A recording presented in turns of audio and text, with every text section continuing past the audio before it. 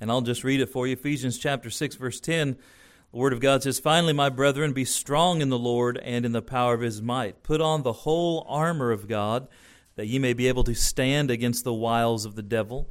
For we wrestle not against flesh and blood, but against principalities, against powers, against rulers of the darkness of this world, against spiritual wickedness in high places. Wherefore, take unto you the whole armor of God, that ye may be able to withstand in the evil day, and having done all, to stand.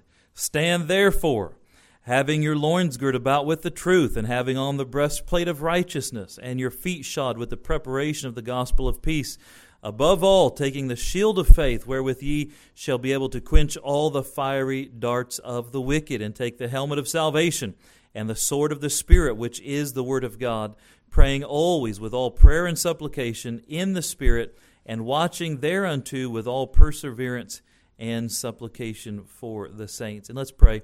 Lord, thanks for the Scripture. Boy, it just is our guiding light. Thank you for inspiring it, preserving it, keeping it pure for us unto this day. I pray that you would continue to work in our hearts and lives, and that tonight you would help us to understand a little bit more about this idea of spiritual warfare and the armor that you provide for us so that we don't go into battle unprotected. So please help us tonight. In Jesus' name we pray. Amen. And so you may be seated. This idea of spiritual warfare is a huge concept. I mean, we could spend literally all year having spiritual warfare as a theme and just talking about it every week. You folks know that we are in a spiritual battle. There is a war raging around us every single day. We're on God's side if you're born again. We have an enemy who walketh about as a roaring lion, seeking whom he may devour. And you think about that. God wants to protect you and keep you safe. Satan is looking to destroy you. I mean, if he could, he would take you out.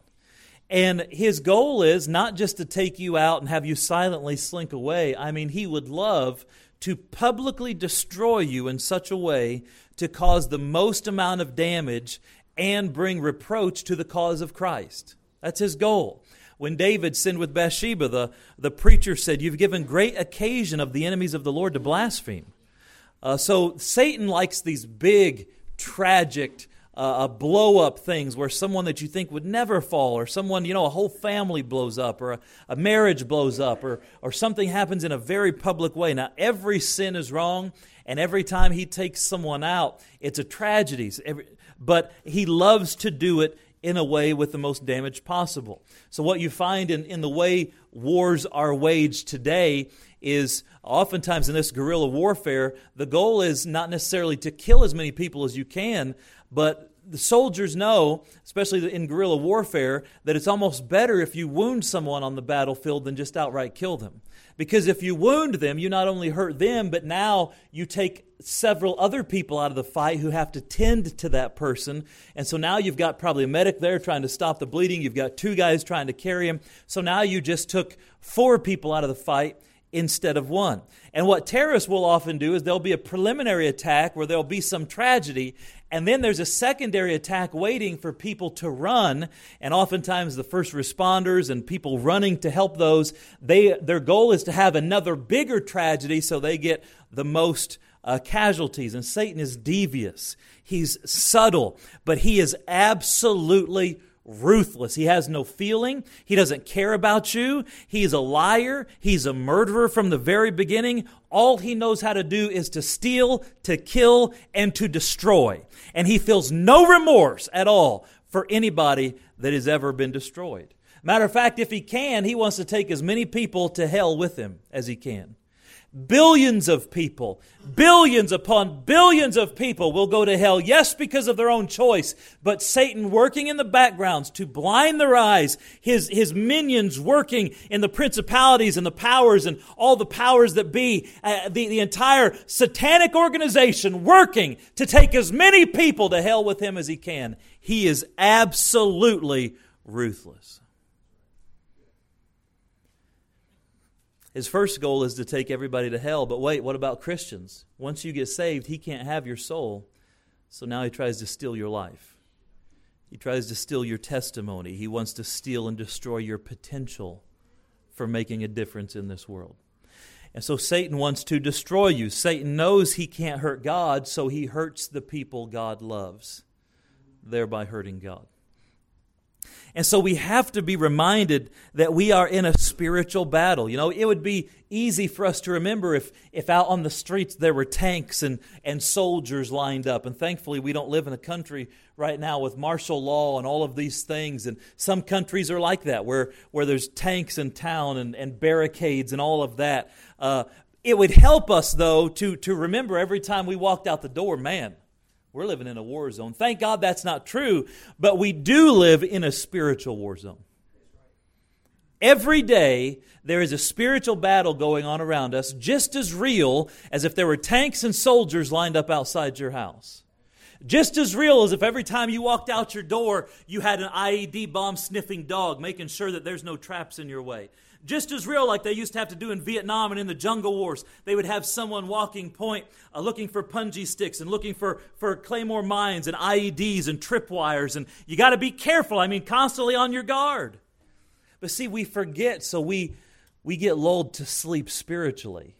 Boy, everything's going good, man. We live in America. I got a job. I got a family. I got to do this. I got to do that. Man, we're just living life. And one of Satan's greatest victories is when he gets you to forget you're even in a war at all. Because then we get careless. We get casual. And when we get casual, we can become a casualty. So there ought to be this urgency about the Christian that every day we wake up and we remember that I may not sense it physically, but I'm walking into a spiritual war zone every day. One of the ways that we get this under control, one of the ways we remind ourselves of this is every morning you get in the habit of putting on the armor of God. So the armor of God are some pieces of protection and a couple things for offense that will help you as you go through your day so that you are not totally unprotected when it comes to battle. Imagine going into battle and not having any armor. Imagine going into battle and forgetting your gun. I was joking this morning. Imagine you're on the front lines and you jump out of your Humvee and you get to the place there where you're going to fight, and you jump out of the Humvee or you jump out of the transport and you're in your pajamas and your slippers. And the people next to you, I mean, they got on armor and BDUs, and man, they got clips everywhere and grenades hanging off of them and a gun here and sidearm and, man, a helmet on. I mean, they're ready to go. And you jump off in your pajamas. What's up today, guys? I mean, you wouldn't do that. It'd be crazy to do that. But that's how some Christians live their lives. And is it any wonder would we get taken out, or we constantly keep falling into the devil's wiles whenever we don't even remember there's a battle going on around us? So the armor of God is vital to every Christian, and it ought to be a daily practice where we put on the armor of God. Let me show you a couple other places in Scripture where it talks about the armor of God. Then we'll come back to Ephesians chapter 6 and just show you these things. And so look at Romans chapter 13.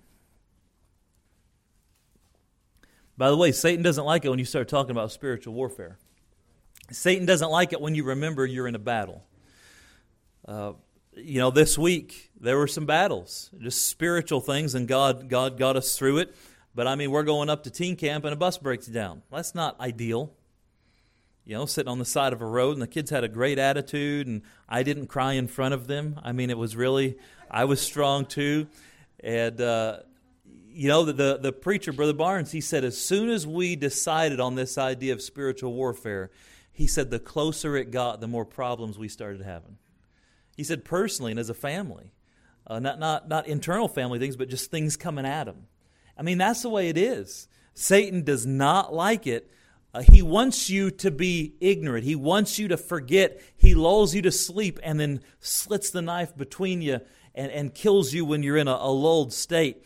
And so he hates the idea we're talking about a spiritual warfare tonight. I doubt that it is a coincidence that tonight, right before this message, there were EMTs on the property. I just don't see that as a coincidence. Because anytime you get serious about spiritual warfare, Satan's like, Now I'm going to stop fighting you behind the scenes. Let me come at you front. And you might be tempted to say, well, if that's the case, then I'm just going to pretend like I'm not in a war and everything will be okay. No, then you just die slowly and Satan has his way with you. You have to be willing to fight.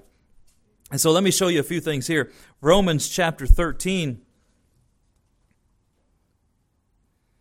Look at verse 11. And that knowing the time, that now it is high time to awake out of sleep, for now is our salvation nearer than when we believed. And of course, the salvation talking about the Lord coming back and saving us from all this mess. So every day we live, we're closer to the Lord coming back. We're closer to that salvation. But notice what he says, it's high time to awake. There's a lot of Christians that are sleeping in the middle of the battle. I mean, they're in the foxhole asleep. They forget they're there. I mean, they're dreaming of unicorns and rainbows while there's shots going on all around them. And some of us are like, hey, we're in a battle. And they don't recognize it. So the Lord's saying, some of you need to wake up and realize that you're in a battle. All right? Look at verse 12. The night is far spent. The day is at hand. Let us therefore cast off the works of darkness and let us put on the what? Armor of light. So there's an armor, God says, listen, you don't even have your armor on. You're in a battle. You don't have your armor on. And it's the armor of light. It's the armor of God. The armor of righteousness. Look what he says in verse 13. Let us walk honestly, as in the day, not in rioting. That's like partying and drunkenness. And that's not just alcohol. It's just getting intoxicated on the things of the world. Intoxicated on pleasure. Intoxicated. Anything that just takes you out of your mind and gets you so distracted or you just lose yourself. And then he talks about chambering and wantonness. Those are ideas of the party lifestyle, the anything goes lifestyle. In it for all the pleasure. And then he says, not in strife and wandering. Boy, there's a lot of Christians that they're not involved in partying and out in sin and like that. But boy, they're full of sin in their hearts, debate and strife and envy and sowing discord and unforgiveness and bitterness. All of those things, whether you're on the one end partying and rioting, or you're on the other end fighting against God inside the church house with anger and bitterness and unforgiveness and debate and wrath and strife, it's all working for the devil. It's all hindering the work of God.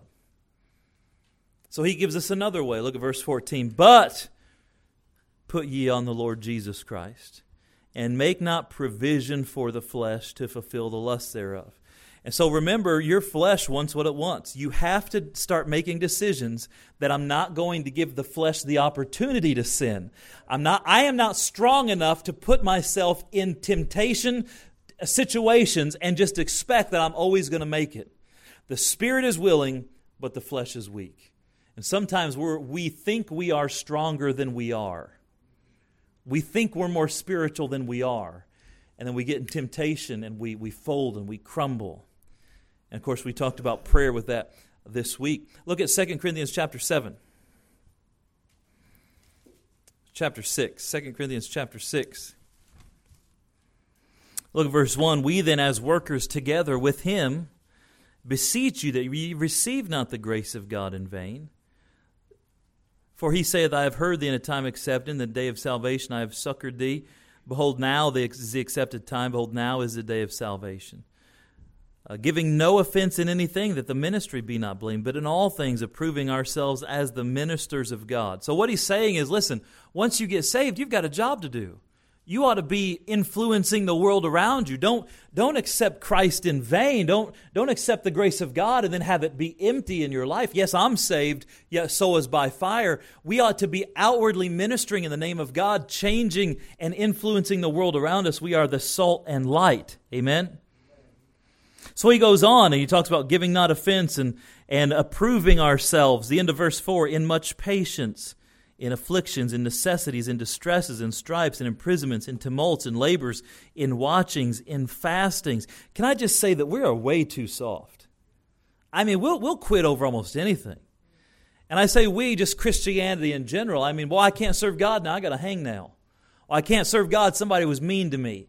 Well, I can't go to that church because somebody said something I don't like, or, I don't like so-and-so's personality, or I just don't click with so-and-so. I mean, you got to get over that stuff. You're in a battle. You don't sit in a foxhole and the other team's shooting at you and you're like, well, I just don't like how Bob talks to me. Bob, stop it. Stop it, Bob. Don't look at me like that, Bob. throwing a grenade.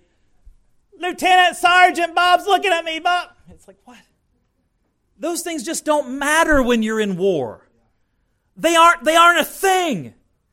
Because you're trying to survive. You're getting shot at. And God's people, we have to endure hardness as a good soldier of Jesus Christ, the Apostle Paul said. Verse 6, by pureness. Boy, let's get back to purity. By knowledge, by long-suffering, by kindness, by the Holy Ghost. Boy, how about some Holy Ghost fullness? By love unfeigned. How about some genuine love for the brethren? Look at verse 7. By the word of truth, by the power of God, look at the phrase, by the armor of righteousness, on the right hand and on the left. And so this idea of the armor of God is found several times in Scriptures where this is where we ought to be putting on the armor of God every day. The average Christian doesn't give any thought during the week about the armor of God. And honestly, preachers don't do it the doctrine enough service and don't talk about it enough. But it ought to just become part of our everyday life. So let's go back to Ephesians chapter 6. I've got 100 more things I could say, but let's dive into this idea of the armor of God.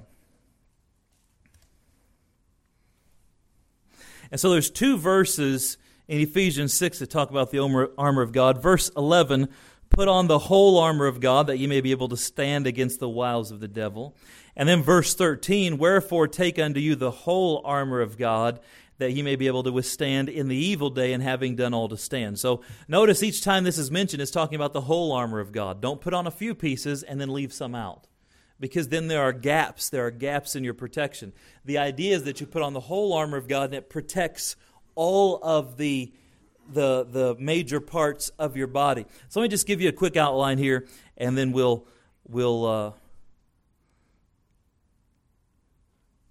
get in a good baptism here and a little bit of singing. Let me say, number one, we see the demand of the armor of God.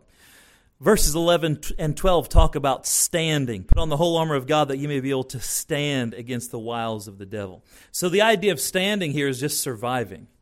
I mean, you got to have the armor of God to survive so that the devil doesn't take you out. Verse 12 reminds us that we wrestle not against flesh and blood, but against principalities, against powers, against the rulers of the darkness of this world, against spiritual wickedness in high places. I want you to look at me, and I want you to remember what I'm about ready to say. People are not your enemy. Anytime that you get in a conflict with a person, you have to be able to look past them and their personality and the hurtful things they're saying and the painful things they've done and realize that that person is not the ultimate enemy. You have to be able to look past them and see that Satan is the enemy. If you get in a battle with people and with personalities, now Satan's hurting two people with the same problem.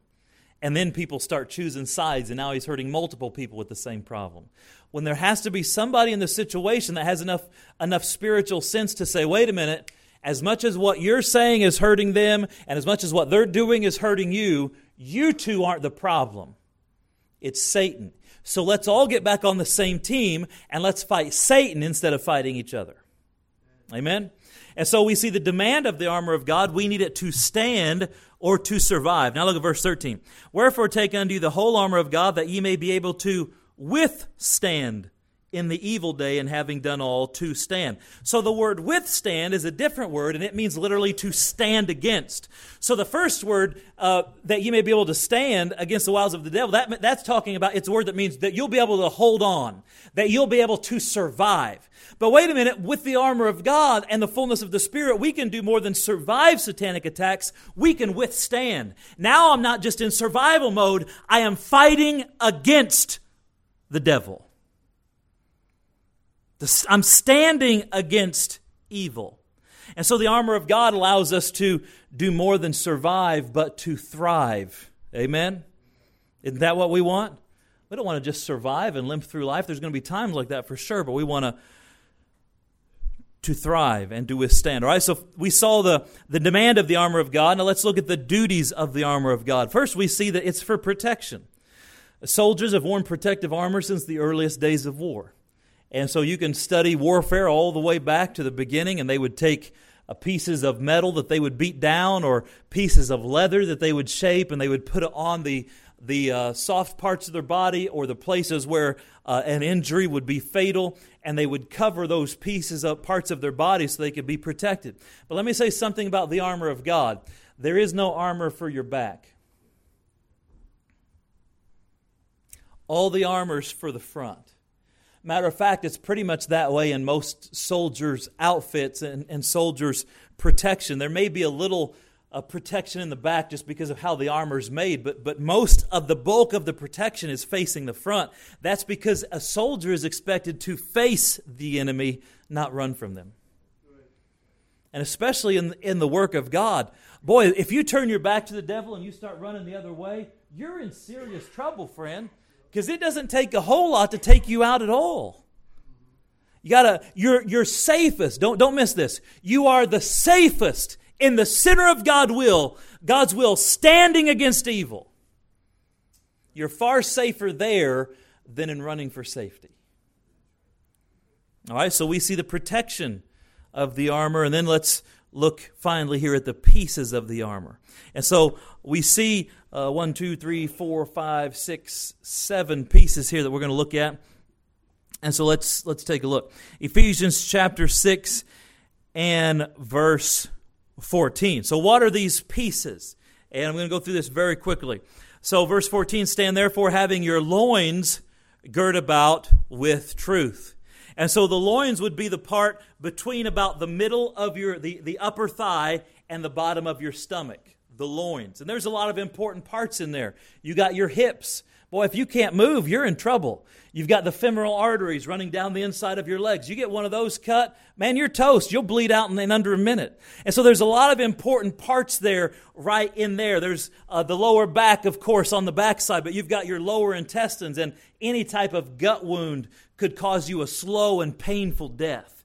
And so there's a lot right here. And so spiritually, the Bible says, make sure you put on having your loins girt about with the truth. Now, wait a minute. The loins, spiritually, I believe, speaks about our desires. Satan is very good at taking the God-given desires that you have and perverting them and distorting them and making them wrong. And God has offered protection to make sure that we don't get off into lustful sin. The sinful desires of this world. Now, what is it that protects the loins? What is it that keeps our desires in check? The Bible here defines it, having your loins girt about with what? Truth. So wait, it is truth that protects our loins. It is truth that protects us from ungodly desires.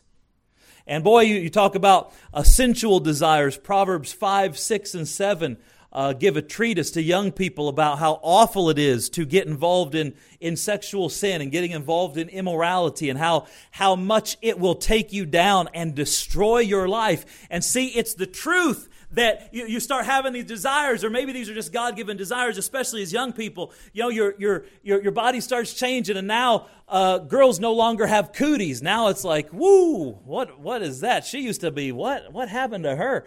And no, I'm not talking about sinful desires. I'm just talking about you start to notice, hey, she went from being gross to beautiful, right? And then these guys, they went from being weirdo dweebs to all of a sudden now you're noticing their rippling muscles as they carry their Bible. And you see the glistening off the sweat as they're out sewing and glistening off of their arm. And it's like, whoa, I never noticed that before. You got to have muscles, Brother Pastor, for that. It's like... But no, we begin to see things just a little bit differently, right? So those are natural God-given desires, but you have to keep those in the right place at the right time for the right people, or they become absolutely devastating. And so it's the truth that reminds us, why wilt thou, O man, be ravished with a strange woman? It's the truth that says, her guests are in the depths of hell. It's the truth that says, give not thy strength unto women. It's the truth that says God ought to be the first in our lives. It's 1 Corinthians chapter 6 that says, hey, God made the body for the Lord, not for fornication. And what? Know ye not that your body is the temple of the Spirit of God, which is in you? And ye are not your own, for ye are bought with a price. It's the truth that keeps all of those things in check. So every morning we get up and in our prayer closet we say, all right, time to put on the armor. I'm going to remind myself of the importance of staying pure in my thought life, pure in my actions, keeping my desires in a righteous path with the truth. Everything in this world system is trying to light an unlawful fire in you and get you to want things that are not rightfully yours. Many songs, many TV shows, many commercials, and we have to fight against it in order to protect from that. All right? Now let's look at the next piece of armor. So it's our loins girt about with the truth. All right, next. And having on the breastplate of righteousness. So the breastplate covers the chest and the lung area. So you have your heart, which of course that's a kill shot, man. You get hit there, you're done. You have the lungs that, man, if you can't breathe, you can't fight. You have your liver, you have your pancreas, you have all of these types of things. You have your intestines running through there. I mean, if you get hit here, you're pretty much done. That's why even bulletproof vests today, they go from about here and then cover your whole front down, because you can get shot in the arm and survive. You can get shot. Matter of fact, by God's grace, you can get, heard of people getting shot multiple times and surviving when they shouldn't have. But let me tell you, one shot in the right place in here and you're done. And so what do? Every day we get up and we put on the breastplate of what? Righteousness. So wait a minute. We remind ourselves every day that through the salvation of Jesus Christ, I am righteous in the eyes of God. I'm a new man. I'm a new creature. I don't want to live the old way. I don't want to live like everybody else around us. Boy, how often and how good and subtle is Satan in getting you to feel like you're missing out because you don't get to do what the world's doing. Well, hey, they're also going to hell. You want that too? They're also, you get past the fun and the initial stuff, and you want to go out drinking, but do you want to be at the Phoenix house when you've lost everything? Boy, it's fun to smoke a little weed, they say. Boy, you're missing out. Do you want to be over here at the Phoenix house or over here at the Welcome house because you've lost everything? Because that thing that you thought would be fun grabbed a hold of you? Do you want to be wandering the streets of Providence, not knowing where to lay your head tonight because you're looking for a dirty needle so you can find a little bit of heroin left so you can shoot it into your arm? See, the devil always points at, he's got the big billboards and the beautiful front and the neon lights, fun, fun, fun. But all you got to do is walk around and peek in the back alley. That's not the life you want. And so when we wake up in the morning, we put on the loins girt about with the truth. We remind ourselves of the truth. And then we put on the breastplate of righteousness. I remember that I am different. I am a new man in Christ. And I want to be righteous. I want to be like Jesus. And watch this. This begins to protect my heart. Keep thy heart with all diligence, for out of it are the issues of life. So I begin to put on that. I want to be like Jesus today. I want to please my Lord today. I want to do right today. And doing right is more important than fleeting pleasure. You see how that begins to, watch this. We're doing this first thing in the morning. This is shaping our entire day. Do you get the importance of this? So we put on the loins girt about with the truth, the blessed plate of righteousness, and then it talks about verse 15, and your feet shod with the preparation of the gospel. So when you're in battle, the feet are hugely important. A matter of fact, a lot of armies have had trouble as they were marching. They didn't have the right footwear, or they were marching through troublesome terrain, and they would get feet infections, they would get feet injuries, and it could destroy an entire army. Matter of fact, in the Revolutionary War, they were fighting against the cold, and just the cold and their feet getting cold and getting frostbite, will halt an army. In the Vietnam War, they would put these little punji sticks and they would cut bamboo with a sharp angle on them. Then they would pour like pig dung and animal and human feces all over them and anything dirt and rotting they could find. And so a soldier would trip and fall onto them or would step on them and they would go into their boot and that infection would set in and they were done. perhaps even lose their leg or kill them. They would have toe poppers where they would take a one round of ammunition and put something sharp underneath it, and when you stepped on it, it would depress that bullet down on that sharp point, and it would shoot a round right up through the guy's foot. He's done. He's not fighting anymore. So the feet are incredibly important, and is it any wonder that Satan works so hard to get our feet wrong? The feet talk about our ways, our direction. Where are we going? What are we doing? What is it that protects our feet? Look at it. Your feet shod or protected with the preparation of the gospel of peace. What does this mean? This means that I wake up every day with the intention and I am prepared to talk about Jesus. I'm looking for somebody that I can talk to about Jesus today.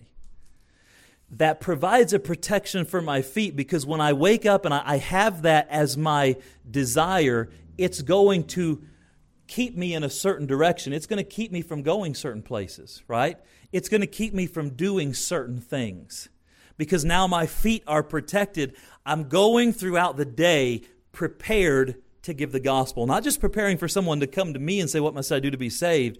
But prepared to give the gospel in enemy territory. Look at verse 16. Above all. So this one's really important. Above all, taking the shield of what? Faith. Wherewith ye shall be able to quench all the fiery darts of the wicked. So fiery darts speak about arrows. So imagine back in a time before guns and things, they would have arrows, and the archers were basically the gunners of the day. They were the snipers of the day. Everything else was hand-to-hand combat, but the archers could kill you from afar. And so they would have a big shield so that when someone was shooting at them, especially the fiery darts, and you've probably seen in the old documentaries, the old movies, they would light the end of an arrow on fire, and it makes it that much more dramatic and that much more devastating. They would shoot that, and these guys would have these strong shields. And so sometimes during a battle, you would see them fighting with arrows, burning arrows sticking out of their shield. Those would have been kill shots or definitely take them out of battle, but they had that shield. And so the Bible talks about the shield of faith. Today they have tactical shields that are literally bulletproof shields that SWAT teams and stuff will use, and they'll come into a place and it's almost as tall as your body, and one guy will kneel down and he'll have that little window that he can look through in a big bulletproof shield, and he might have a little notch on the side for his gun to stick out, or there might be someone behind him where he'll take the fire, and when they change the clips, they'll jump out, peek out, and shoot him. And so this idea of a shield, man, when you are under heavy fire, the thing you need is some protection from the fiery darts and from the shots being fired at you. And the thing that protects all of that is faith. Now watch this. Breastplate protects the chest, the heart. Truth protects the loins, the desires. The preparation of the gospel of peace protects the feet. Helmet protects the shield, the head. But the shield is movable where it can protect all of that. And so it's very important that we start the day with faith. With faith. Did you start the day this morning saying, Lord, I believe in you? Not just for salvation, but I believe in you. You're there. You care. You know me. You know my heart. You know how many hairs are on my head. You know how much money's in the bank. You know every problem I'm facing. And I trust you. See, because all throughout the day, Satan's going to try to get you to doubt the love of God. He's going to try to get you to think that God doesn't care, and that if God allowed this, then He doesn't really care about you. Or maybe God doesn't know who you are. Maybe none of it's true. But see, it's that shield of faith that overrides everything, that says, no, I can fight these fiery darts of the wicked because I know ultimately the underlying truth is that God is with me and I believe in Him. Isn't that good news? And so, look here next, we see verse 17, the helmet of salvation. And so the helmet protects the head. What is this? This is the helmet of salvation. Hey, I know I'm saved. I know I'm saved. Listen, if you don't have assurance of salvation, you're going to struggle with everything else in life. Right? I mean, you're going to struggle with everything if you don't even know you're saved. And so that's why it's so important that you get your salvation nailed down. And if you have doubts, man, get that thing nailed down. And there's a difference between sometimes people start to have doubts because they get away from God and they're backslidden. And you talk to them a little bit and they're like, no, I really was saved. I just had forgotten it. But I mean, some things like with my testimony, Andrew's testimony, look, I don't even remember it. I thought so, but I'm not putting my whole eternal destiny on a foggy memory. Hey, that's pretty wise. And so, but you got to have that knowledge where every day I put on my helmet and you say, Lord, thank you for saving me. I remember when I got saved, and I remember that who Jesus is, and I believe in the death, burial, and resurrection of Christ. And so that helps protect the head, because the battle is for your mind, and Satan wants to destroy your mind. If he gets your mind, then he gets everything else. All right, look at verse 16. You with me? Look at verse 17. And take the helmet of salvation and the sword of the Spirit, which is the Word of God. So now wait a minute. There's another thing that we often just think of an offensive weapon, but that's the sword. The sword was a defensive weapon and an offensive weapon. So if someone comes at you, you can parry those sword attacks. You can parry the axe attacks or the spear's attacks. You're knocking them out of the way with your sword, but it's also your offensive weapon. And we see in the example of Jesus how when he defeated Satan, he used the Word of God to defeat Satan. And it's no different with us. So that's why we encourage you to start your day with God. Boy, at least read the Bible sometime during the day. At least pray sometime during the day.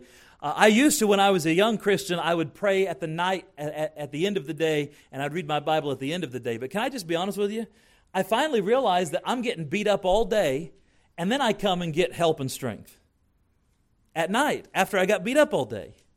Well, boy, it's just a whole lot better to get up earlier in the morning and get the strength and help to start the day, and then go through the day with strength and help, and then at the night you can get a little bit of help to take care of anything that happened during the day. So we see the sword of the Spirit is vital to this armor of God. And then there's one last thing that a lot of people overlook when it comes to the armor of God.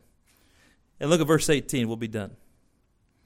Praying always with all prayer and supplication in the Spirit, and watching thereunto with all perseverance and supplication for all saints. Now, the last thing that we talk about here is prayer. So prayer is defensive and offensive. And what he's likening prayer to is an awareness. So like we talked about, someone walking point in the jungle, they had to be very aware of watching every step, looking for booby traps, being aware of any movement. If you've ever seen the old documentaries or such, the guy in front, he'd lift up his hand like this and everybody kneels down. He'd put up his hand, that means stop, because he saw something, he wasn't sure about something. And then he'd put that down, they'd move forward a little bit. You know, you see the promos of the SEALs coming out of the fog and out of the water, you know, like this. And they're not coming out of the water like, hey, Bob, woo, that was a good ride, wasn't it? Man, I like to swim. I mean, and so there has to be a sobriety at times when you're in the battle. And this idea of watching. And I think of Gideon in the 300. The final test was the ones that went to the water and they didn't just put down all their armor and get down and just lap it up. But they with watchfulness, they got down on one knee and they got the water and brought it to their mouth where they could still see. God values watchfulness. Matter of fact, Jesus himself said, watch and pray. And so when we put on the armor of God every day, it's a reminder that we are in a battle and I need to be aware of what Satan's trying to do. And then I not only pray for myself, but it says prayer and supplication for all saints. And so I can pray for you, and you can pray for me, and we all get together. You know, in the team mentality, if one of us get hurt or die, we all suffer. And Christianity is a warfare where the more of us there are, the stronger and the more safety we have. But the less of us there are, the weaker we become. And so it ought to matter to us whether our buddies are healthy. And it always bothers me that people have said for years, Christians is the only army that shoot their own wounded. And there's some truth to that. Boy, somebody struggles. Someone has a hard time. Somebody sins. And it's like, well, I'll just put him out of his misery. I knew he was going to do that. I saw that coming. Folks, if one of us suffer, we all suffer. And we ought to have that mentality of no Christian left behind. Let's do what we can to bring everybody home. And when someone gets shot or someone suffers, or God forbid there is a casualty, we're going to make sure their body gets home for a normal burial. We're not going to shoot our own wounded. And so I hope this is helpful to you. Every morning, the way you do this is in your prayer closet. As you're praying, visualize yourself putting on the loins of truth, putting on the breastplate of righteousness, putting on the feet, the preparation of the gospel of peace, grabbing the shield of faith, putting on the helmet, protecting the head and mind, grabbing the sword, the word of God, and watching unto prayer. And it doesn't take long. Matter of fact, you can do it in a very short time, but it just kind of gets your brain in a certain place during the day where it's like, we're going to be okay today. Matter of fact, we're not just going to stand, we're going to withstand. Amen? And so hopefully that's a blessing to you. Let's pray. Father, help us as we strive to go through this battle with strength, and we want to not just survive, but to thrive. And so help us be able to do so.